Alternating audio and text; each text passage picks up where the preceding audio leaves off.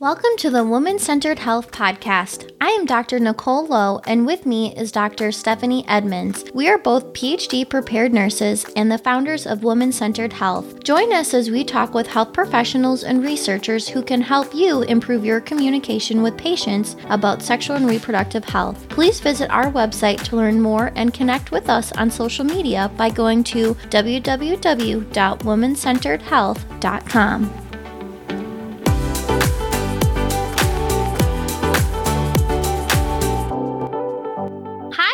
And welcome to the Woman-Centered Health Podcast. Today we are speaking with Dr. Melissa Hauser, a family practice doctor and executive director of All Brains Belong Vermont, about neuro-inclusive clinical practices. We also want to let our listeners know that we are undergoing some strategic changes so that we can improve our listener experience and streamline our processes. We will no longer be offering our traditional show notes and will instead include takeaways, resources, and transcripts directly on our website. However, we would still love and appreciate your support, and you can find ways to support us on our website by going to www.womancenteredhealth.com and click the Support Us tab. Also, if you missed our big news, nurses can now earn CE for listening to the Woman-Centered Health Podcast. Just check out mycehq.com, download the CEHQ app, or you can visit our website, again, www.womancenteredhealth.com, to learn more. And just a quick disclosure, I am recording with my tiny person, so you may hear little extra noises today. Very sweet noises. So, hi, Mel. Thank you so much for being a guest on our podcast today. We're really excited to talk with you. So, the first question we always ask our guests is if you can share a little bit of your background with our listeners. Absolutely. I'm so excited to be here. So, as Nicole said, I'm Mel Hauser. I use she, they pronouns, and I am a family doc with a particular area of concentration in providing primary care to neurodivergent kids, adults, and often entire families. And most recently, I founded a nonprofit 501c3 organization in Montpelier, Vermont, called All Brains Belong Vermont. And we are a healthcare organization that uses principles of universal design, which I'll tell you all about, to provide healthcare, social opportunities, and neurodiversity-related education. Awesome. Can't wait to learn more about that. And then the next question we always ask, our favorite question, is what informs your perspective? In other words, why do you do what you do and what is most valuable to you? Totally. So, though I was trained in conventional allopathic medicine, I have learned the most from being the parent of my 5-year-old, Luna. So Luna is multiply neurodivergent herself, and I have had to grow my brain to be a good mama to Luna. And that has really made me a better person and a better doctor. And when I have immersed myself through training and, immersed in the literature on healthcare outcomes and barriers to access, I recognized a major gap within my own knowledge, skills, and even attitude. So now what's most important to me is trying to shift the community conversation around neurodiversity so that Luna can grow up in a community and in a world where everyone understands their own brains and everyone understands that all human interaction, all behavior, all the things are a reflection of all of our unique neural wiring, plus the goodness of fit from their environment and with the people in their lives. That's amazing, and I always love the answer to that question, and I am so freaking excited to talk about this. So, like we said, today we're going to talk about neuro-inclusive clinical practices, so let's jump right in. But before we get into neuro-inclusivity, can you start off by explaining to our listeners what is neurodiversity? Oh, absolutely. After I talk about neurodiversity, I'm also going to talk about what inclusion means, because there's a lot of people who really want to be inclusive, and we're all about inclusion, but nobody knows what it means half the time. So we're going to talk about that. So neurodiversity refers to the diversity of human brains, like biodiversity. We all have different brains that all exist on a continuum. There is an infinite variety in terms of the ways that we think, learn, and communicate. There is not one, default or normal or healthy type of brain. There's not one right way of thinking, learning, communicating. And so like the term neurodiversity was coined by a sociologist named Judy Singer in the late 90s. So she came up with this word to describe this phenomenon, moving away from like the default medical model of like deficit-based thinking and more recognizing the reality, which is that just like we have variety in like our skin color, our gender, our hair color, like our brains have infinite variety as well. So when we use the term neurodivergent, that refers to having a brain that thinks, learns, communicates in ways that depart significantly from the so-called, quote, typical brain, which I don't think is really a thing. We're really talking about the neuro majority or like the societal standards of normal, which is like completely arbitrary.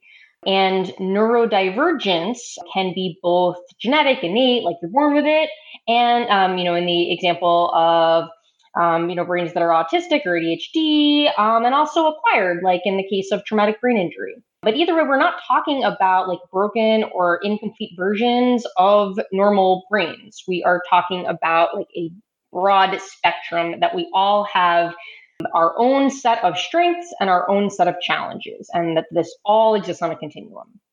So when we talk about inclusion means that people perceive that they belong, perceived belonging. So the only person who gets to decide if they are included is the person.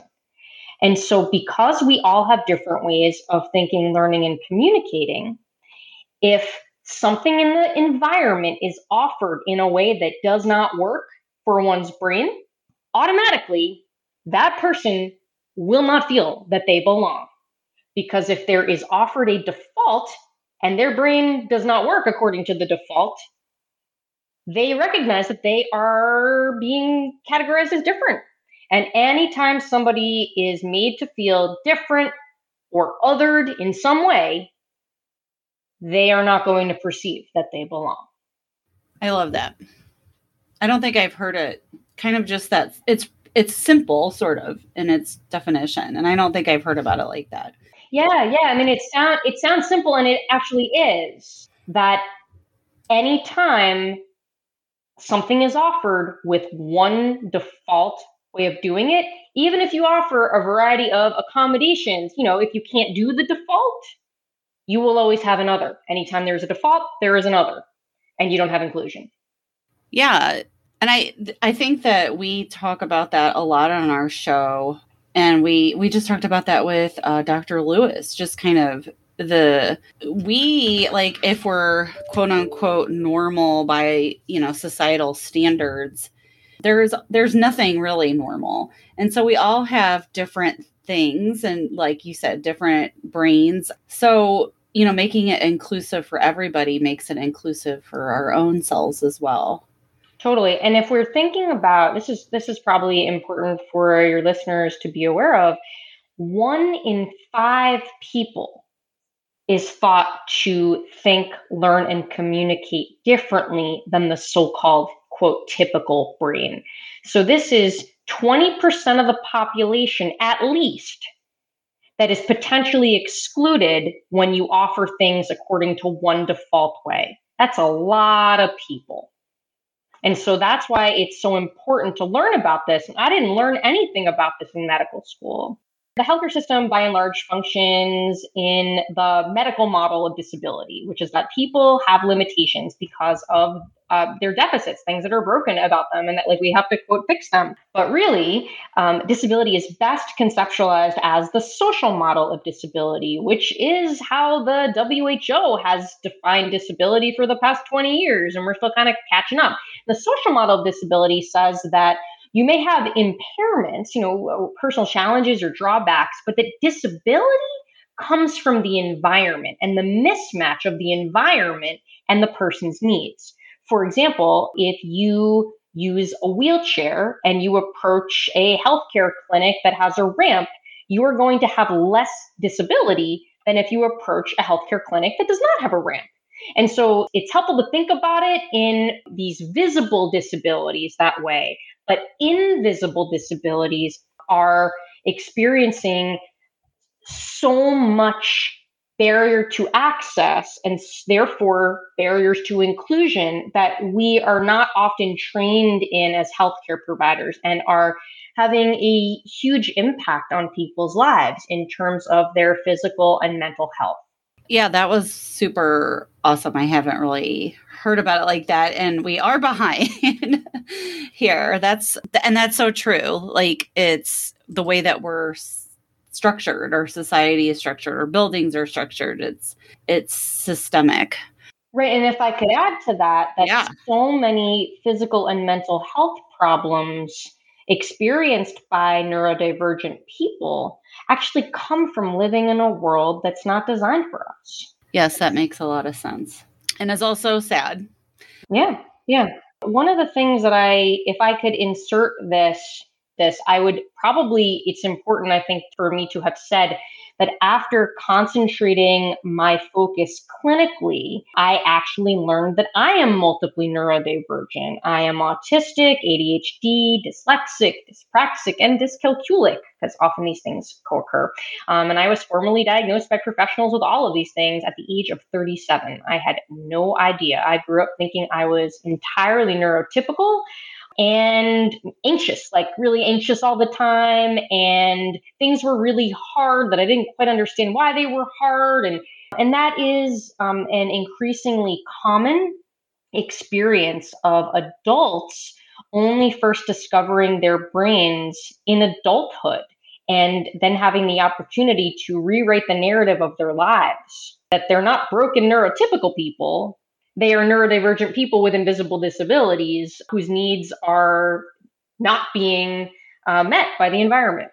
Can I ask how that, coming to these realizations and getting these diagnoses, how did that change things for you personally?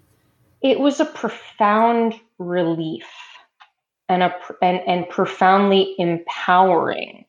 I was able to zoom out and recognize how much of my internal resources were spent masking and complying with the defaults of a neurotypical society, including in the culture of the healthcare system, in which there is very clearly a default way of being a human.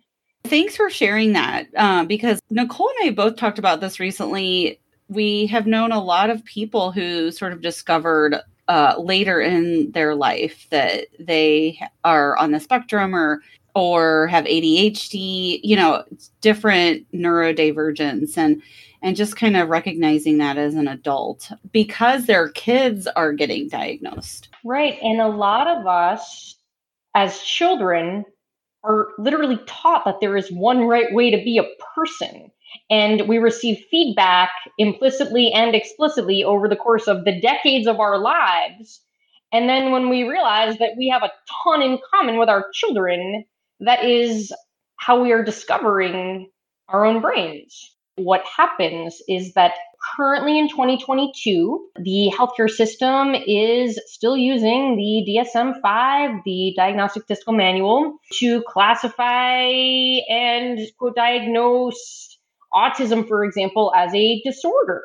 And really, what we are not taught as healthcare professionals are that those behavioral descriptions of what someone manifests externally are actually stress behaviors.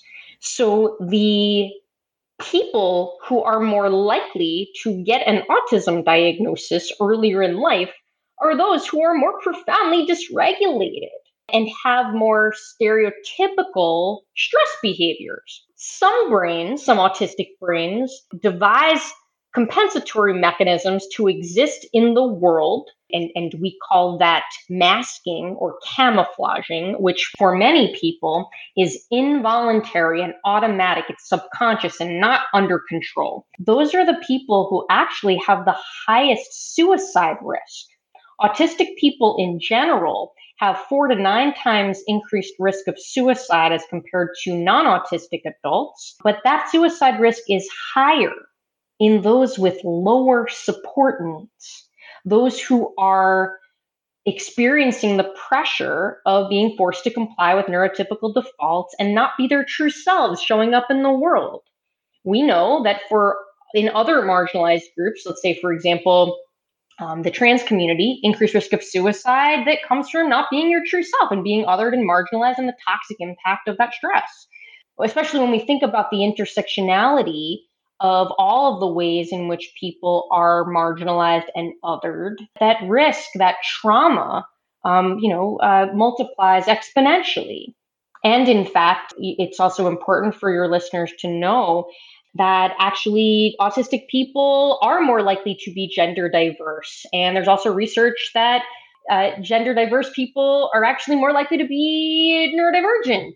So that's also important to know when we think about the multiple impacts of marginalization, when there's multiple parts of your identity that are marginalized. Throwing in a little intersectional feminism. We're all about that.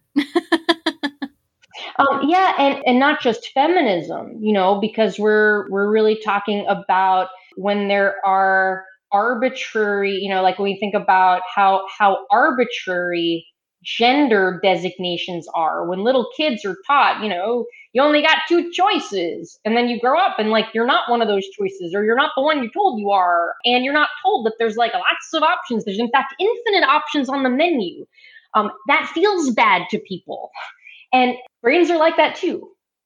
So speaking of the DSM, which you brought up to classify and diagnose quote unquote mental disorders, are there any other limitations you'd like to discuss of using the DSM when it comes to discussing and diagnosing neurodivergence? Oh, yes. Thank you for that question. So I am trained extensively in the use of the DSM. However, there was something really important omitted from my training. I was never taught the history of how the autism narrative was developed in the early to mid 1900s, which is important because how autism is described in 2022 is pretty similar to how this was described. And if your listeners are interested in that narrative, I have a free talk on the All Brains Belong website that maybe you can link in your resources, where I talk about the stigmatized narrative of autism and where it came from and how this actually worsens patients' health, and what our role is as healthcare providers in learning about that narrative and taking responsibility for knowing our role in perpetuating the stigmatized narrative of autism. But that was something I was not trained in. And when I learned about it, I was like, how do people know? How do people not know this? We say that all the time about everything. The history, we lose all this historical context in our training, nursing, medicine, which would be really beneficial to have. Totally. I mean, healthcare providers are in general critical thinkers. And when the information is missing, healthcare professionals lose the autonomy to use critical thinking skills to decide bogus, not bogus. Much like if I read a paper and the statistical methods weren't solid or something. Yeah, that's a good point. So I want to ask, about the intersection of neurodiversity and health, and then with sexual and reproductive health. Can you talk about that? Totally. I mean, it's everything. We're talking about your brain. We're talking about your nervous system. This affects every aspect of your life. So in the context of healthcare, I would think about 4 major buckets for healthcare providers to be aware of. So bucket number 1, how someone is accessing healthcare. Number two, we have to learn about sensory processing because we all take in information from our senses and process it, and it impacts every aspect of our life in healthcare, in the world, in relationships, in all the things.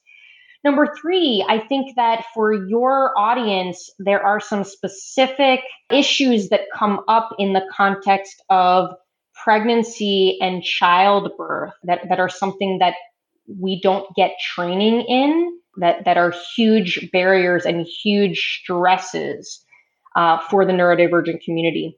And then number four, as I said before, the intersectionality of neurodivergence with gender diversity and sexual orientation diversity. We need to be aware of all of the subtle yet profound ways in which people are othered by the healthcare system. And this is a major source of stress and perceived invalidation by the patients.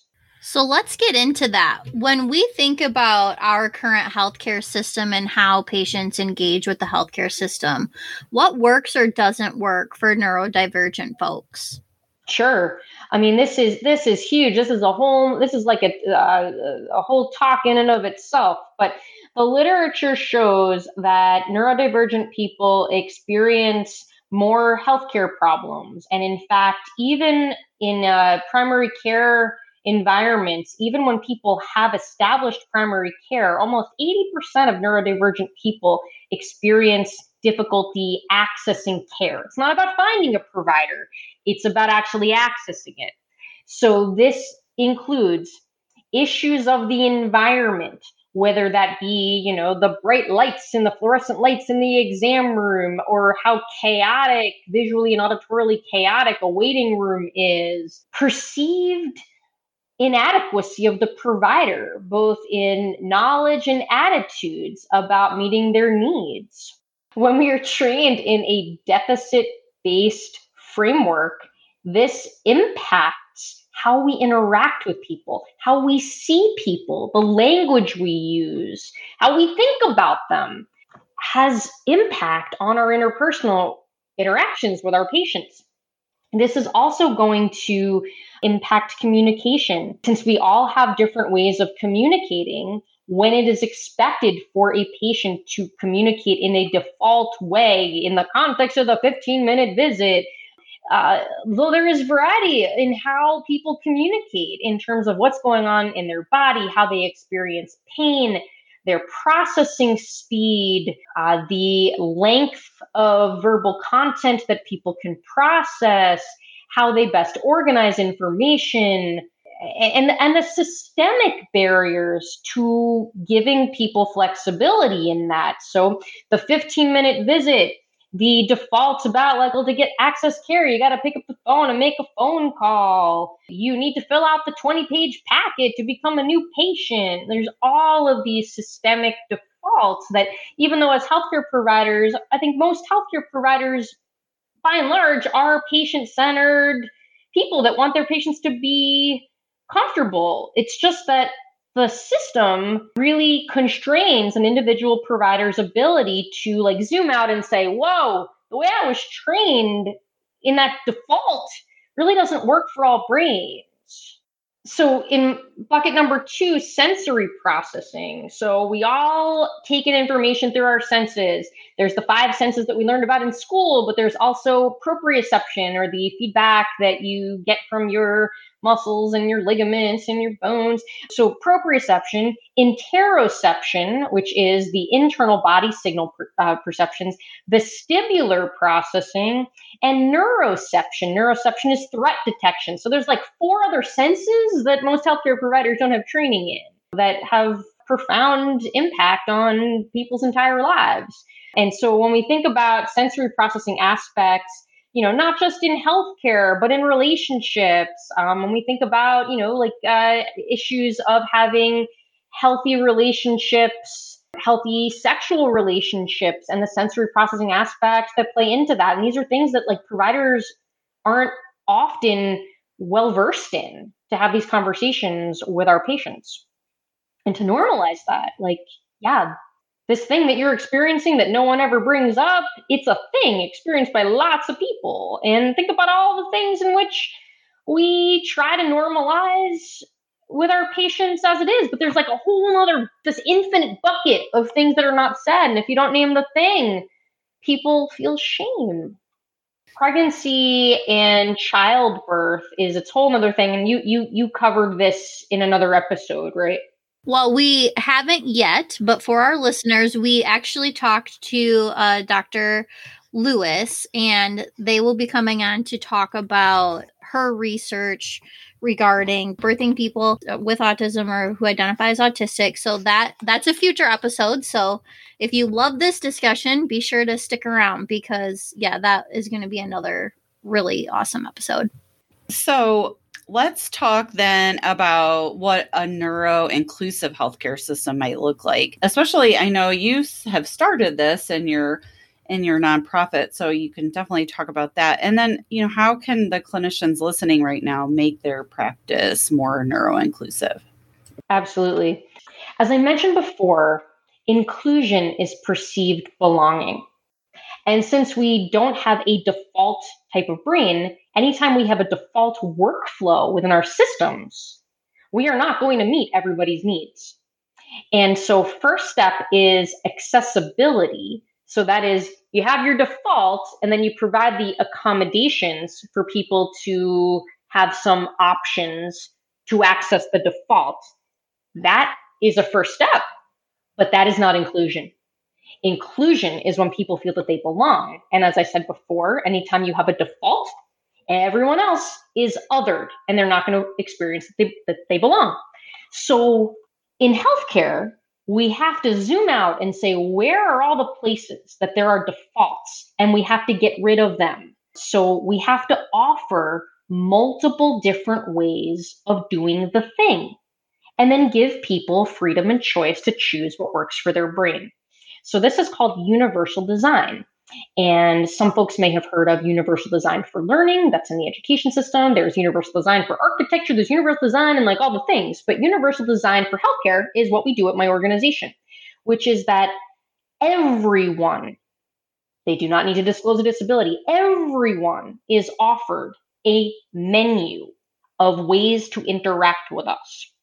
They have a menu for choices of how they schedule appointments, how they communicate during and between appointments. They get to pick their furniture and their lighting and their sensory and executive functioning supports. There are no defaults. So we give people this customizable menu and they get to pick what works for them. It's supporting their agency and autonomy, and it is sending a clear message that there is not one default way to be a patient because there's not one default way to be a person. So what clinicians can do to make their practice more neuro-inclusive is first off, accessing training about this. Because again, this is not something that most clinicians have training in. And my advice would be to access training from those with lived experience, because often there is a gap, much like other areas of cultural competency. The gold standard is to receive training from those with lived experience, as opposed to folks who may have a gap between their formal education and the realities of lived experience. And for example, when I consult to professionals and organizations to enhance the neuro-inclusivity of their organizations, one thing that we start with is we walk through the workflow of the people that they're interacting with, the whole workflow, each stage. Is there a default? And if there's a default, there's another. So its first step is eliminating defaults.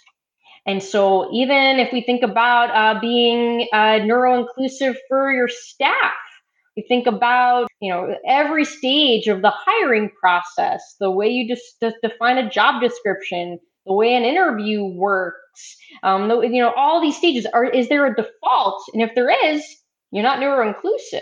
You got to give choices and flexibility. And so patients, when we think about each stage, how do they become a patient? What's the intake process like? What's the actual appointment like? What is it like between appointments? Thinking through, is there one thing? Is there one way to fill out a new patient application? And remembering that, though I've never seen the case where if a patient asks for a workaround, meaning asks for an accommodation, I've never seen a healthcare practice saying no. But anytime you put the onus on the person with the disability to come up with their own accommodation, that's not inclusive. So, Dr. Hauser, can you talk about, I know you did this on our phone call, can you talk about the ways in which your practice, that way you implement these things, or what does that look like at your practice?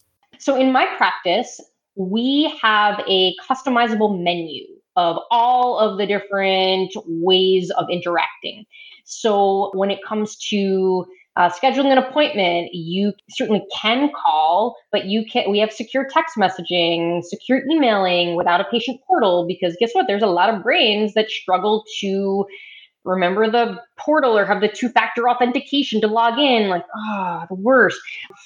You can self-schedule online. When you get to the appointment, you have chosen ahead of time what your furniture is, what your lighting is, the sensory and executive functioning supports that are available to you during the appointment. After the appointment, here's a whole range of things we can do to support you to make your next appointment, to connect with your referrals, to different ways of taking home the information based on how you learn. It's not like the default written after visit summary. If you have told us that you have the kind of brain that learns by pictures, learns by videos, that's how you get information. And it's not a default of, here's the paper. It's okay if paper is what you chose, fine, but there are other options being emailed to you, links to videos, links to being texted to you.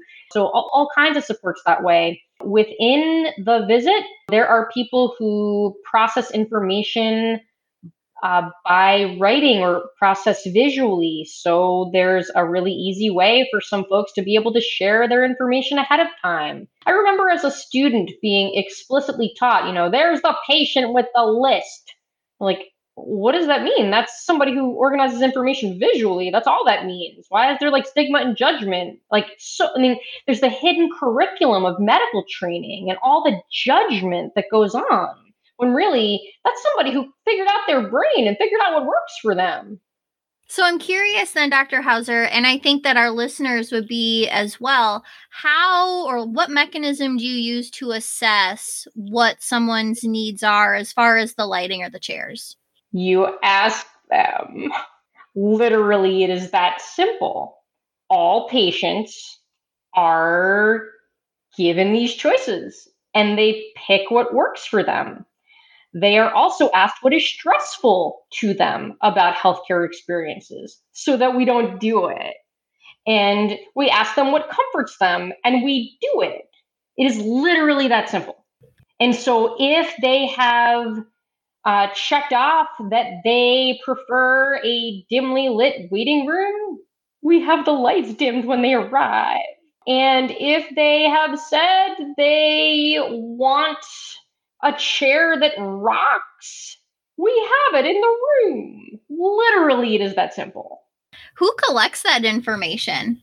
We do. So it's myself and a nurse practitioner colleague, and we have a variety of ways in which people can fill this out. They can do it online. They can do it by text message. They can do it in person, either verbally or filling out paper. It's just, there's no defaults. What we find is that it doesn't add extra time. And you have patients who are feeling we have people who thank us for asking such nuanced questions. So then from a physical space design, structural, when you ask these questions about dim lights, different chairs, what then does the physical space look like for your waiting room? Like, if you have multiple people waiting and they all have different needs, do you then have multiple waiting rooms? We generally don't have multiple people waiting, like to exceed the space. So I'll give you an example. So my organization sponsored a COVID vaccination clinic for the community. This was open to people beyond our patients. So when we basically offered this same menu to all the people, and there's a lot of conflicting access needs. You can't have the person who wants dim lighting waiting in the same space as the person who wants bright lighting. And so we have to take that on to coordinate the logistics of making sure that people's needs are being met. And they in fact are not able to have appointments at the same time. And that's the trade-off. So your appointment could be at this time, but then it can't be dim. So it's really working with people, and because we asked them, for example, when they were choosing their slots, we gave them choices, and these were the choices for dim time, and these were the choices for bright time, and like it's a trade-off. But overall, humans want autonomy. So just giving them any kind of autonomy over the things that matter to them, it's free. It's literally free. And what recommendations would you have for maybe people who are in like a multi-practice or a bigger setting? So for that, it would be about, I think, creating containers. Like there's going to be things you can control and things you can't control. But if there's going to be periods of the day that you can kind of bucket off about, when are certain things available and when are certain other things available. It's also, a lot of this is not in the communal waiting areas. You can offer a choice on the menu, like skip the waiting room. That's a choice on our menu. So we arrange this so that you arrive right at the time of your appointment, and we've kind of set up the schedule so that you're going to come right from outside. We're going to text you when we're ready. That's a choice. So you get a text us when you're ready, you come right into the room. And so lots of people choose that choice. So that's a way of like just you're not changing the waiting room at all. You're just skipping it because it's terrible for a lot of brains. And so once they're in an individual exam room, you have a lot more control. Can you figure out alternative lighting, different temperature modifications? So if there's people who are really, really sensitive to cold rooms, like what can you do to make that person more comfortable? Can you have heated blankets waiting? How about you don't default put people in gowns before you meet them? Like there's all kinds of things. And in fact, when in addition to our menu, we have open-ended spaces on some of our intake forms about like the things that are stressful. And I can't tell you how often people specifically spontaneously volunteer how stressful it is. The default of like being asked to be put in a gown and have that be the default expectation. When we really know that there are more times than not, that's not really what is needed by that patient for their interaction, because we didn't even ask them what they were there for to begin with. We just had the default and put them in the gown where they can feel exposed and vulnerable and loss of autonomy. Yeah, I love that. I remember, luckily my mom is a very outspoken person, but she would always, the gown was like a big trigger for me as a kid. And she finally said, you don't need to put that on. Just don't. Yep. And I finally just because the nurse or the medical assistant told me to put this on doesn't mean I have to. And most of the time the physician would come in and they wouldn't even need me to be in a gown. It was just, like you said, the default. The default, yeah. And when I first opened All Brains Belong and didn't have any staff at all, it was just me doing all the things. And when I was processing my own referrals, there were so many defaults. Like, well, we need this progress note. I was like, there's nothing in the progress note. You need to know why I'm referring the patient. It's like, no, well, they and it's like conflicting access needs of like the reception staff thinks they're going to get yelled at or criticized in some way, so they like do the default to check the box, and it's like none of this actually improves patient care, and it just leads to like tension and no one being able to communicate their access needs. So, of course, on this podcast, we're all about communication. And I have a couple questions related to communication. One being, on our phone call, you had mentioned neuro-inclusive interviewing. Can you share with our listeners about that? So, in my medical education, I was trained that there is one right way to interview a patient. And in fact, I was like graded on this and got feedback, and there were rubrics and all the things. But turns out there are some brains who cannot respond to open-ended questions because their brains are generating so many possible answers that they get overloaded and shut down, or the language you use didn't really match their experience because of their interoception differences or because of just the way they process language or use language. And I think we've all had the experience of asking a question that we can see doesn't land with the patient, or the patient's like, I don't know, or they look confused. I mean, anyway, so declarative language that is, rather than asking questions, turning your questions into statements is a way that some brains can process language much easier. There's also the element of kind of figuring out if you've got a patient who benefits from short conversational turns as opposed to the long conversational turns that if I'm not working at it with my impulse control, like I tend to monologue. That is a valid form of communication, and conflicting access means there may be, I might be a monologue communicator, but I can't process monologue. So if somebody's like going on, the clinician's going on or whatever, like I can't take it all in. So like, whoa, okay. So pause. So as a clinician, recognizing that trying to keep questions short for some people once you kind of figure out what their communication patterns are like, one question at a time. And again, a question that's not a question. So what that might look like practically is, as opposed to what does it feel like? I wonder what it feels like. That actually makes a difference. It's a different part of the brain. It's a different communication skill. When we think about the way in which language is developed, those what questions are pretty complicated. They come in later.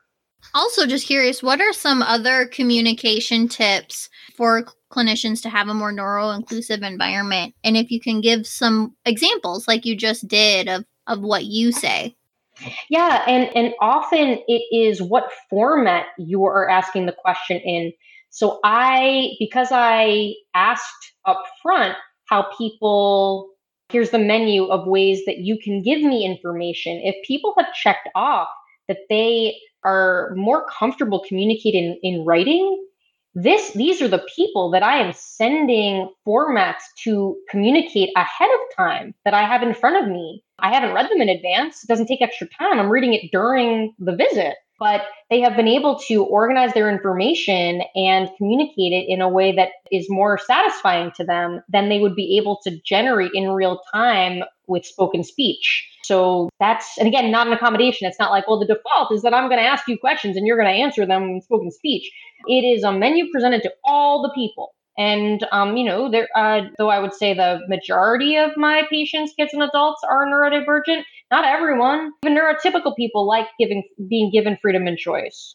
So let's go back a little bit. You talked at the beginning of the episode about we talked about folks who are diagnosed as being neurodivergent later in life. So we have a growing number of listeners who do not identify as clinicians, and neurodivergence is certainly a topic that has been discussed more and more on social media. So especially as it relates to adults who are being diagnosed as neurodivergent later in life, what would you like to share with these folks? I would say that neurolurking, as I like to call it, is a complex process that is going to bring up potentially a lot of complex emotions. Like I said, that I felt profoundly relieved when I received my diagnosis. It also brought up a whole lot of resentment and anger and regret of what could have been, and all of the internalized ableism and shame that has come on because I didn't know, and I had this narrative of being broken and defective, I didn't have to be, and all the things that were hard about medical training and existing in certain environments. Anyway, just normalizing that. The other thing I would say is that sometimes folks say well, how do I do it? How do I neurolurk? Well, it's really about connecting with neurodivergent folks. It's really about, whether that be synchronously or asynchronously, reading books, blogs, YouTube channels. There's all kinds of social, all the things on social media. I remember when I was neurolurking, it was this profoundly strange experience to find perfect strangers communicating my innermost thoughts on infographics on Instagram. What? How do they know? Well, it turns out there's a whole bunch of people who see the world pretty similarly. Anyway, and so that can be a profoundly empowering process. The next point I would make is that self-identification is totally valid. There are some people who feel that they need a professional diagnosis for a variety of reasons, and that's a very personal decision. But at All Brains Belong, we totally support self-identification. And depending on where you live, there may be certain barriers to accessing professional evaluation and diagnosis. And depending on where you live, there may not be neurodiversity affirming professionals. You might have professionals who are still operating in an outdated paradigm. And so we're really talking about your identity.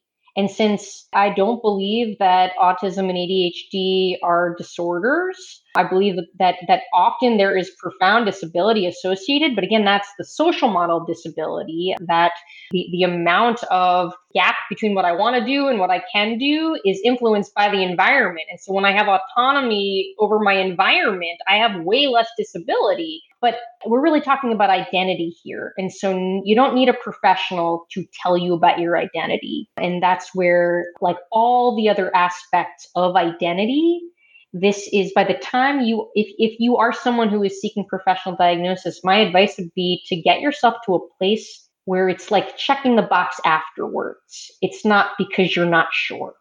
And you get sure, only you can be sure because it's your identity. Can you tell our listeners specifically where they might go if they want to neuro-lurk, as you called it? I had not heard that term before. Totally. And in fact, I'll share some resources with you that you can pass along to your listeners. Yeah, that would be great. Perfect.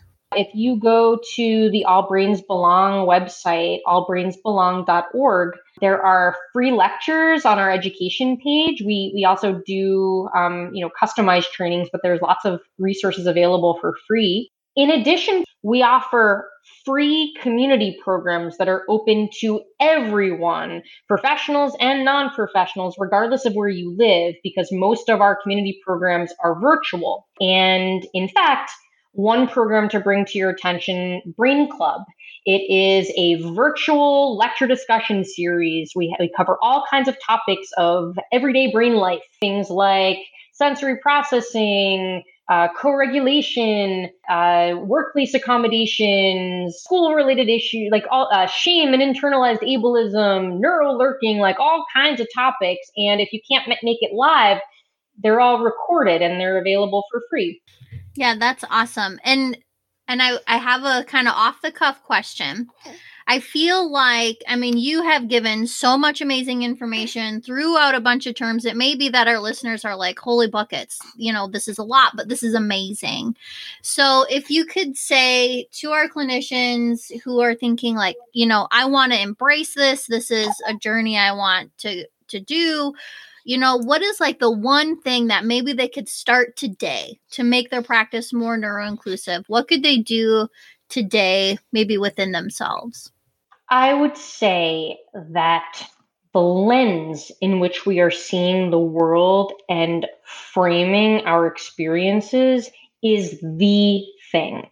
So if we can shift our lens and be willing to unlearn a lot of what we learned in our training and that was reinforced in the culture of our practice, and relearn this new narrative, which is that we all have different brains that learn, think, and communicate differently.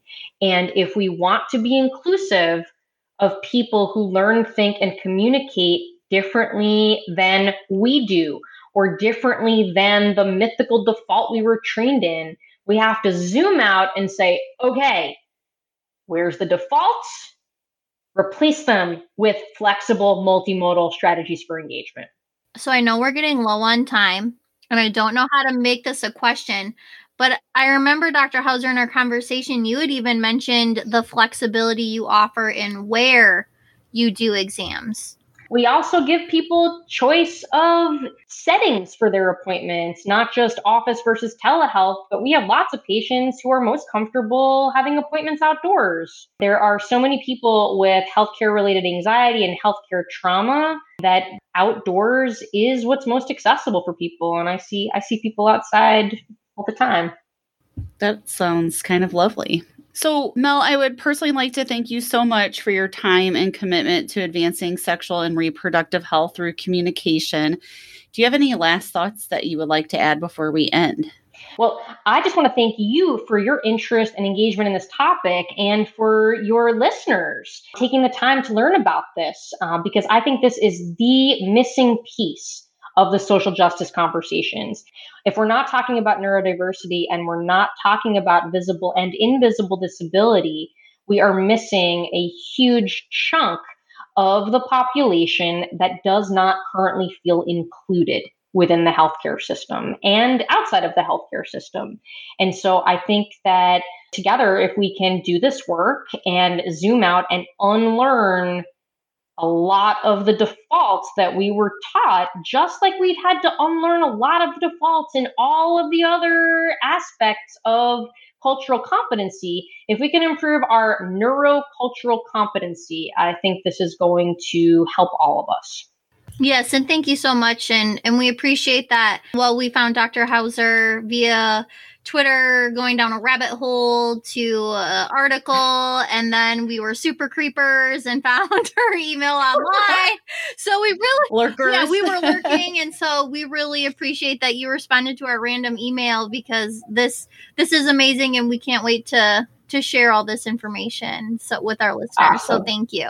Awesome. Thanks for having me. Thank you so much. And as always, we hope that you enjoyed another episode of the Woman-Centered Health Podcast. We are always looking for new supporters, sponsors, and guests. So if you'd like to be on our show or know someone who you think would be perfect, let us know. You can find more information on how to support us and contact us on our website at www.womancenteredhealth.com.